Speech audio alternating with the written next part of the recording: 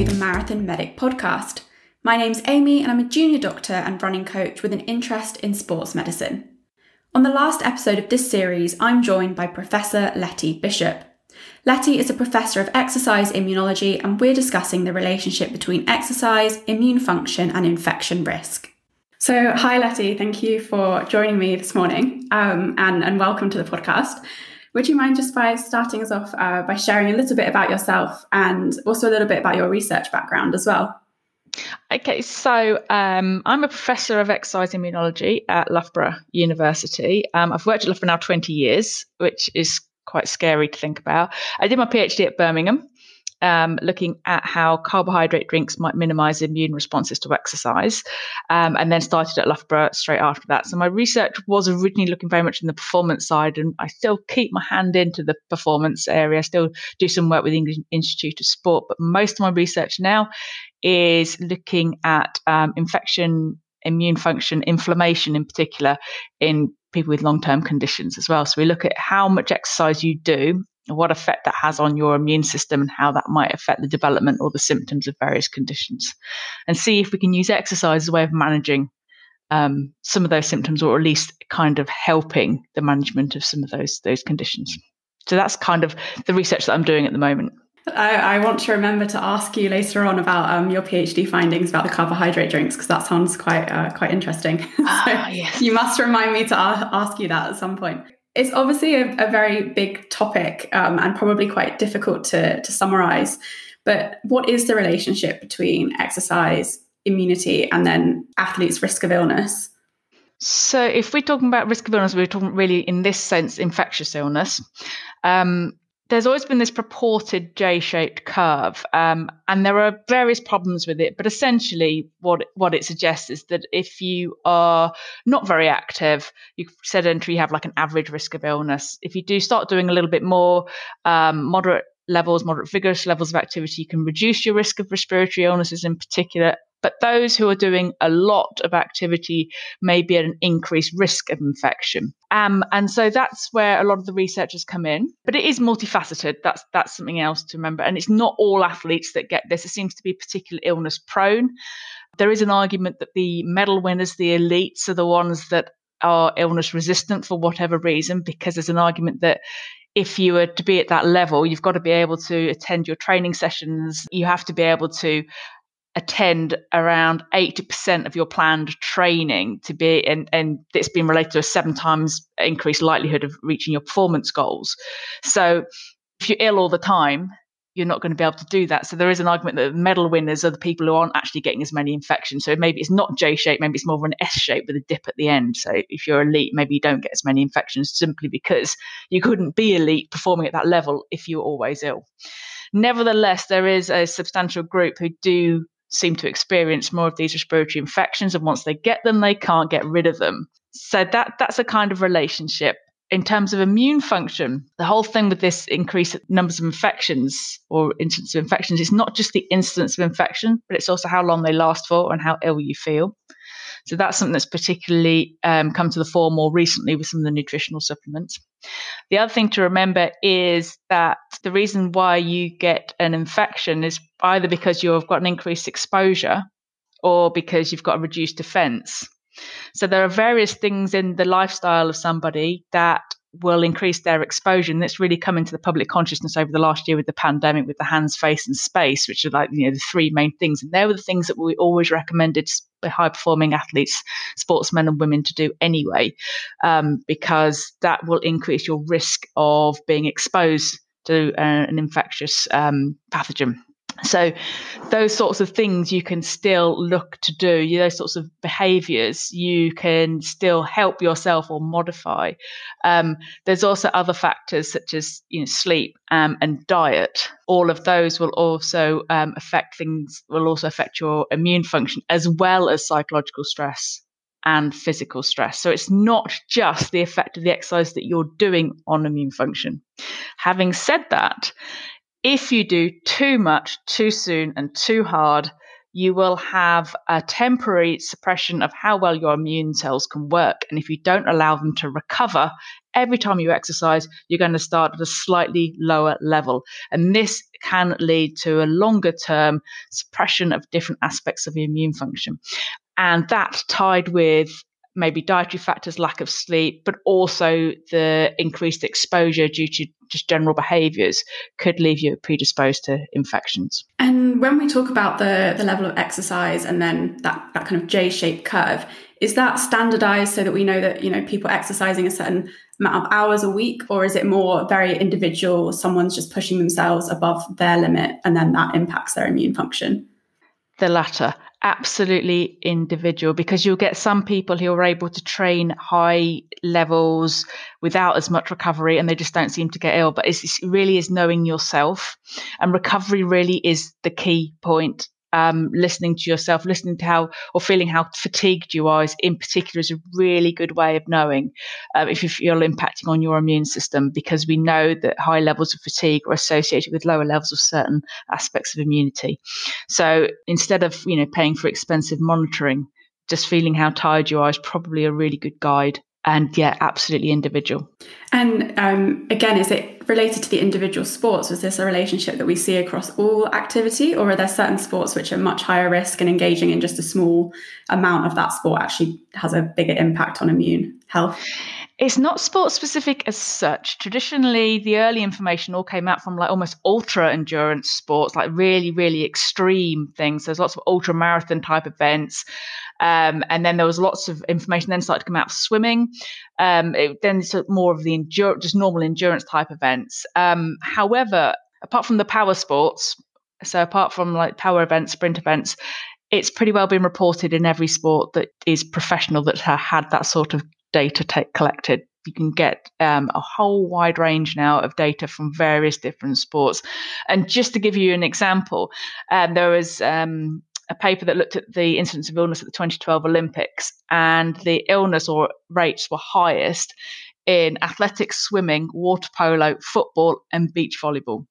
So there's no clear, distinct link between any of those. The key point is about the level of stress that the body's under and the duration for which you're exposing your body to that level of stress. But in all of those different sports, it was the respiratory system that was most affected. What is the reason that it is the respiratory system? Is that just because it goes back to that exposure and maybe athletes being in close proximity, especially in something like the Olympic Games? You've got all these people traveling from different areas. Is that why it's always respiratory infections that tend to... I think that's probably a major key. There used to be there has been some suggestion that higher levels of ventilation may increase your risk of exposure when you're training. To be fair, there's also high levels of skin infections in the contact sports. So I think it's just the situation that you're in. And you do get high levels of GI infections as well. And they tend to often cluster around competitions if people are going to places they've not been before or have poor hygiene practices. So again, you're increasing your exposure when you may already be vulnerable. And that's probably one of the key things. So yeah, I think it's mainly is the respiratory system, because it's one that's easily exposed to these infections, and athletes may be vulnerable simply because of the amount of training they're doing and the lifestyles that the behaviours that they have to be training at those levels. And how much does this affect the everyday athlete? So say somebody that's, either maybe training for their first marathon or is just a runner that runs a few times a week. Are we seeing this kind of relationship in that group of people as well? Yeah, absolutely. Anecdotally, we do see that. There's not so much scientific evidence, just simply because they're not the groups that tend to have the research focused on them. But yeah, absolutely. And if you look on various, athlete blog, someone that runs half marathons or marathons, so doing recreational running, but to a good level, good standard, you do see these sorts of reports. And again, it's down to the level of stress that you're putting your body under and the duration that you're doing that. And obviously in your everyday world, you've also got other stresses and strains that are on you, which will increase your level of tiredness, your psychological stress. Remember, psychological stress also has a negative influence on the immune system. So, physical and mental well-being, all of these things will impact on the immune function. So your everyday runner, absolutely, this can happen. There's lots of reports of that. And we've touched on some of it already in terms of the other factors that are playing a role. So if we could just dive into a couple of those in a bit more detail. You mentioned recovery, which I think is so important in all types of health when we're talking about athletes at any level. How important is recovery, and what kind of role is that playing in terms of protecting our immune system? I would say recovery is the single most important thing to help manage this. The effect of exercise on immune function is temporary. It depends on the exercise intensity, the exercise duration, but it does recover. So it always will recover. But if you start your next session before you've allowed full recovery, then you're, like we said earlier on, you're going to start with an already lower than optimum level. So recovery is absolutely key. Obviously, long training sessions are needed to get some of the training adaptations. You're not going to say you can only do shorter sessions that last less than an hour or only do intervals. Training mixes it up. There will always be these long sessions, but we would say if you do have to do long sessions, make sure you have recovery days afterwards. It's all about managing that volume. And the other thing, if you are coming back from illness or injury or some time away, control that progression. Don't suddenly go back in thinking, gosh, it's been ages since I've been able to run. I want to go in quite hard. Don't do that. Got to go in and don't increase more than 10% or even maybe 20% of your training load each week. So increase the training load gradually, because that recovery is absolutely key. But listen again to your body. Listen to, if you're feeling fatigued, it's likely that will be also having an impact on your immune function. And just then touching on the nutrition. So I guess there's two aspects of nutrition: the energy intake overall, and maybe not having enough energy for the training that you're doing, and then also the particular types of nutrition you're getting in terms of macro and micronutrients. I guess if we go for the energy first, how important is that? Now, this is a really important one because, and you would probably think, knowing that severe energy deficit is associated with high incidence of infection, very poor immune function, that you would think, okay, if athletes aren't getting enough energy intake for what they're doing, then this might contribute. But there's lots of studies now that suggest that unless you have a severe eating disorder, which has put you into the situation where you are protein energy malnourished, there's very little effect on immune function. So athletes can be in energy deficit, and that itself is not necessarily going to affect their immunological defenses. Having said that, it's going to be a deficit of particular nutrients, not the energy, that could then impact. So if we talk about the nutrients, there's two ways of looking at this as well. Traditionally, people were looking at nutrients supplements to help protect you. They still do this now. Like, these are going to boost your immune system. You hear that word all the time, boost your immune system, which is always a bit odd because I don't know if you really want your immune system boosting, because then you're getting in the realms of autoimmunity, which is just as dangerous to your health as having underimmunity, I suppose. But there's a new way of looking at it, which is, okay, kind of accepting that infections are everywhere. These coughs and colds will happen. But if you can make them not make you feel so poorly and not last so long, then they reduce the burden. And that means you're able to get back to training more quickly. And as I've said before, the amount of training you do and being able to maintain your training is key to your success. Traditionally, things like vitamin C have been always something that's always mentioned. And actually, is a meta-analysis suggests that vitamin C can reduce the duration of a cold in the general public. Whether or not it has additional benefits in athletes, this is the one which may well have additional benefit to people who are under high physical stress. There's a meta-analysis, only 5 papers, so it's very low strength evidence, and then we need bigger studies. It might be that in athletes in particular, they might benefit from taking vitamin C to help reduce coughs and colds. Certainly the general public, once you start getting a cold, starting to take vitamin C can help reduce the duration of it. So this is this trade-off between the incidence and how bad you feel when you've got a cold. But then there's lots of other ones. Are you happy for me just to talk about all the different ones? So yeah, go for it. All right then. So carbohydrate is something I did my PhD on, and carbohydrate drinks are something which is central for a lot of people's endurance type events. Not for everyone, but a lot of people's events. It's been shown now in lots of things that taking carbohydrate drinks during your exercise, keeping your glucose levels high, is associated with smaller effects on immune function. So the reductions in immune function that you see post-exercise aren't as great at all if you've got carbohydrate drinks. And we even did a study where we showed that taking on carbohydrate drinks during exercise maintains the ability of immune cells to find infections. Now, this has all been done in labs. There isn't a big study looking at whether or not taking sports drinks stops you getting more infections. So we've got a lot of lab-based work saying, yeah, it might affect the immune response to the exercise, but there isn't any evidence to suggest it actually stops getting infections in response to an event or post an event. Because the studies aren't there, because it'd be very hard to get a study with, say, 2,000 people and ask half of them not to take carbohydrate during a marathon, people aren't going to want to do that. Carbohydrate's a good one in the sense that most people are going to be taking it anyway for its ergogenic benefits, and certainly does seem to maintain immune function. Whether or not that then translates into infection, I don't know. But that's probably the main one from the macronutrients, other than obviously keeping up protein levels as you should do anyway.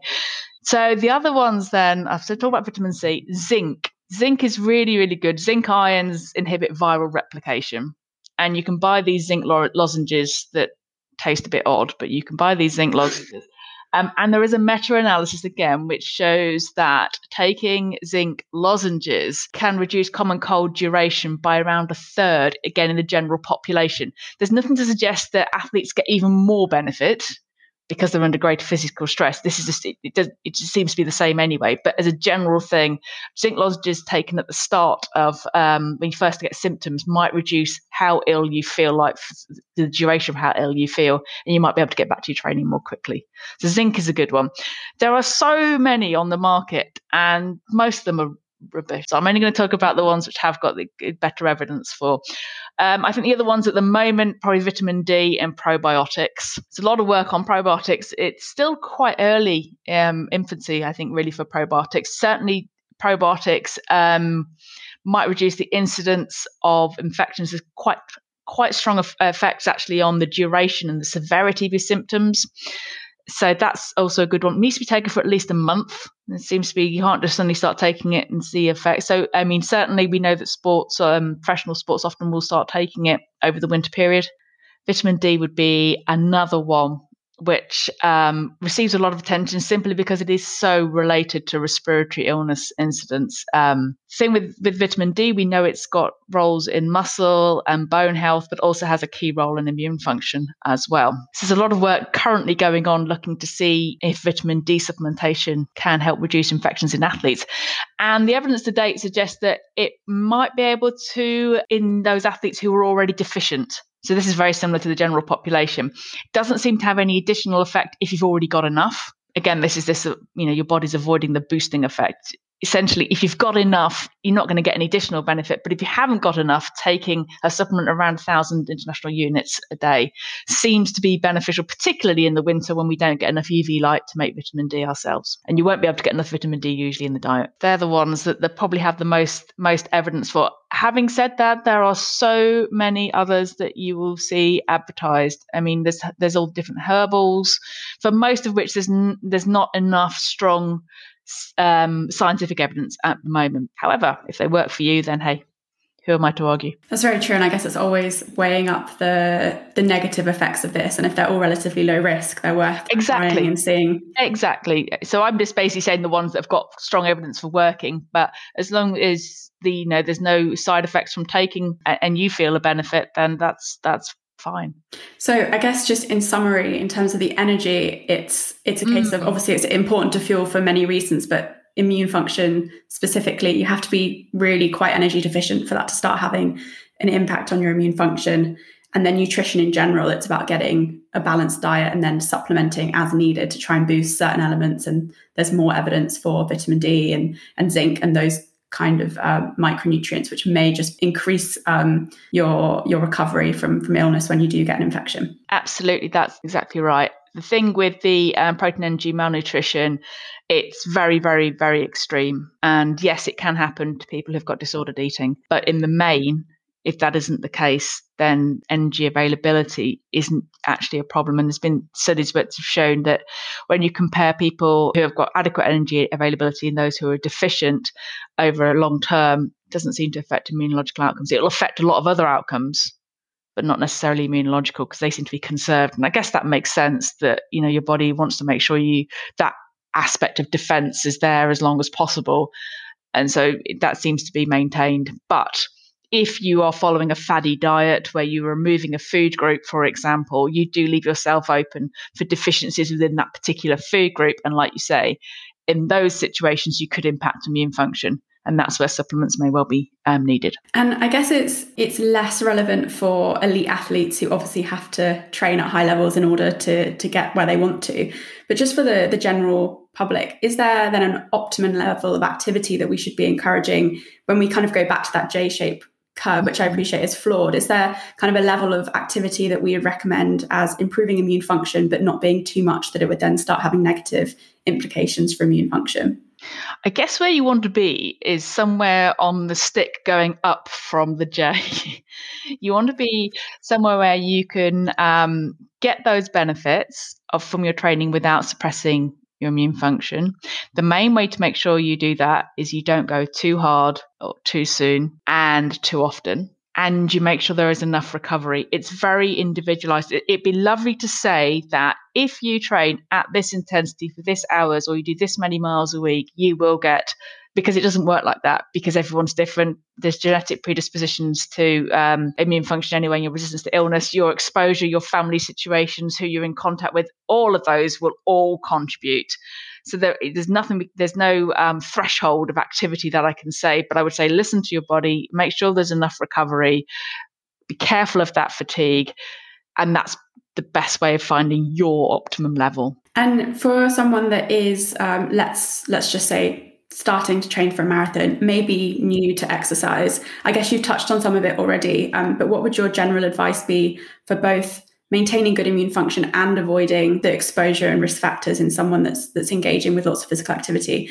And is that different now that we're in a pandemic situation compared to what you would have said maybe 18 months ago? I think if you take the first part of that, I think if you're coming into it new, then intervals are one of the best ways in which you can improve your fitness without having any negative effect on immune function. Obviously, making sure recovery is key. And I think a lot of people who are coming into it new would probably do some sort of interval type to start off with anyway, like the run and walk kind of scenarios.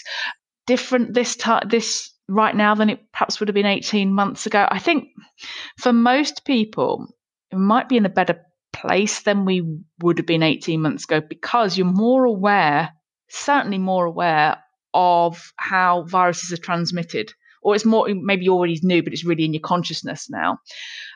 Because of social distancing, because of the stay at home, you are probably in a better place than you have been in terms of your risk of exposure anyway. You might be more likely to take it more easily because of the restrictions on how many times you're supposed to go out and exercise anyway. So perhaps you're less likely to be caning it and therefore go, oh, okay, wonder that felt good, I'm going to really go for it the next day. You're less likely to do that because of the restrictions that we're under. But on the flip side of that, it means that when things reopen, people need to be mindful of not just going for it because it's been so long since they've been able to go to a gym, for example, because that's the point where you go too hard and too fast. And that's the point at which you're more likely to suppress your immune system, especially if you don't allow enough recovery. So it's those long duration sessions. Avoid sessions lasting longer than an hour, unless you're doing interval sort of work. So those sorts of things, I would definitely, that would always be my advice. But I think maybe there's a risk that people might want to do that more if they feel like they've been cooped up. And when the gyms hopefully reopen, I think it might be April time, there is always that risk that suddenly, right, I'm allowed to go out and I'm allowed to get into the gym and just go for it. That's when there might be problems. But that's also when you're more likely to injure yourself as well. So those two go hand in hand. Yeah, very true. I guess it's just kind of having that sensible voice in the back of our mind that just because we can suddenly go out running with our friends and go on long Sunday runs, maybe we shouldn't ramp it up too quickly. Don't ramp it up too quickly, absolutely, however tempting it might be. And you mentioned that 1 hour mark, and I've heard that quite a few times, that, ideally a lot of our sessions would be less than 1 hour, just to try and avoid the stress on our body. For people that are into endurance events, so I know my first event coming up is in May, and that's 50K. So obviously that's going to be many hours on my feet. Do you get like a sudden dip in your immune function afterwards? Do people experience that do they have a window of risk where actually they do then really need to prioritize, maybe not being in contact with people that might be unwell, eating well, sleeping well? Or is it not kind of so easy and clear cut? No, I think that's absolutely true. There's definitely a period of vulnerability when your immune system is recovering from the physical and the mental exertion that's been placed on it. And certainly a lot of the early marathon studies were monitoring people a week, 2 weeks afterwards. And they did find that those who actually completed the marathon versus various controls were the ones that tended to report more of these symptoms of infection. So it does seem to be this period of vulnerability. And I think being aware of that and then being aware of the reasons why people get ill, so it's the exposure as well as the effect on the immune function, you can maybe make changes to your behavior to take that into account. So just making sure that you're not being exposed to other people who might have coughs and colds, to make sure that you're looking after yourself, you're making sure you get enough sleep, all of those sorts of things. If you've got an awareness of that vulnerability, then you can help to minimize your risk post-event. I'll make sure I have my carbohydrate drinks along the way and take a few days off work afterwards. Make sure you do that. Definitely make sure that you do that. Yeah. Just in terms of more elite athletes, I know the thing that's been the common theme has been listen to your body. In elite athletes, is there any way to test their immune function and how well they're doing, I guess, before they start actually succumbing to an illness? There's often a package that they put together. There's actually South African Rugby did that, like a 7-part package where they were monitoring, and then they had various ways of making sure if they highlighted somebody was likely to get an infection, they then put various things in place to help try and reduce that. So they would monitor symptoms in particular. The problem with monitoring aspects of immune function is that often you're taking one particular aspect of your immune system, and your immune system is highly complex and has lots of overlapping pathways, because we wouldn't have survived as long as we have if we only had one way of doing things. So often if something doesn't work so well, another aspect might pick it up and try and cover it a bit more. So sometimes it's, you can monitor various aspects of immune function, but on their own, they might not tell you everything that you need to know. And they're also highly varied between people. So one of the best ways of monitoring is to look at people over a period of time when they're healthy, and then look at them in a period of time when they're doing more training, so you know what's normal for them.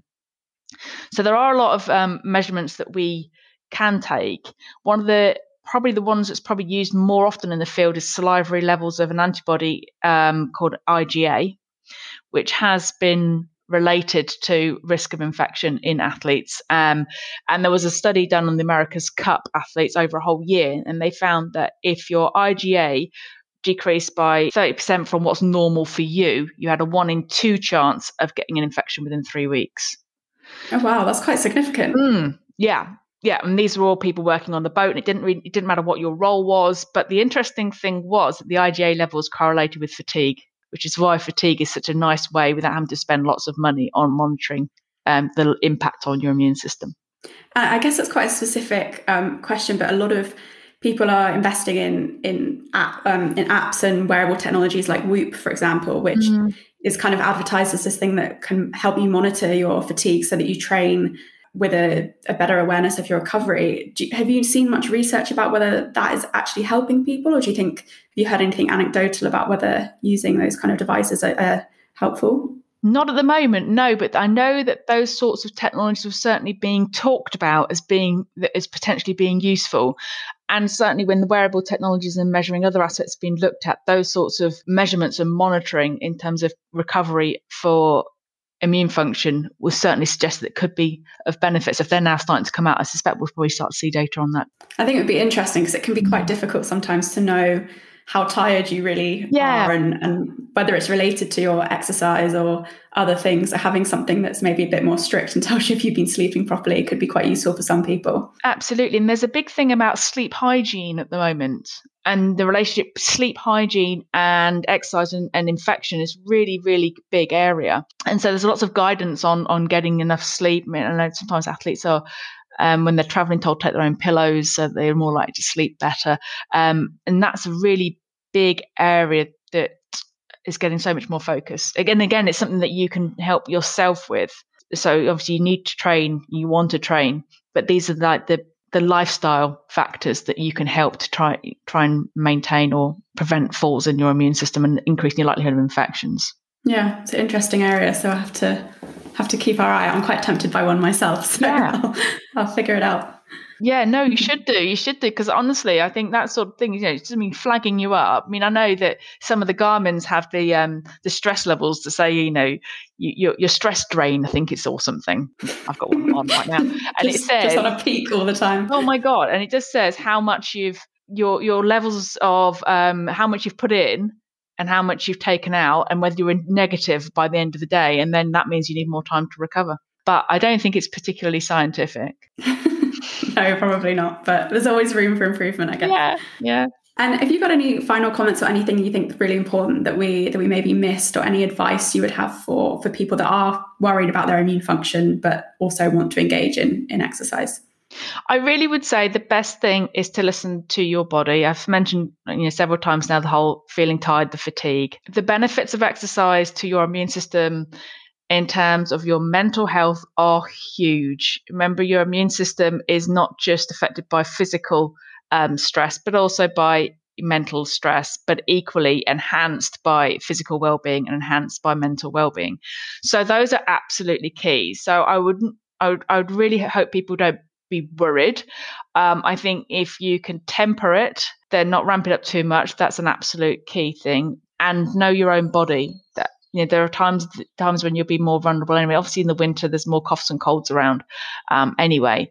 So there's times to be aware of it. And the only other thing I would mention is if you are starting out and you're getting some symptoms of coughs and colds and maybe scratchy throat, just make sure you can rule out allergy, because certainly this time of year, obviously the pollen's starting, there's a lot of times when you can get symptoms which make you think you've got a cough and cold, make you feel quite rough, when actually it might just be a simple allergy, and you would manage that very differently to how you would manage to try and avoid infections.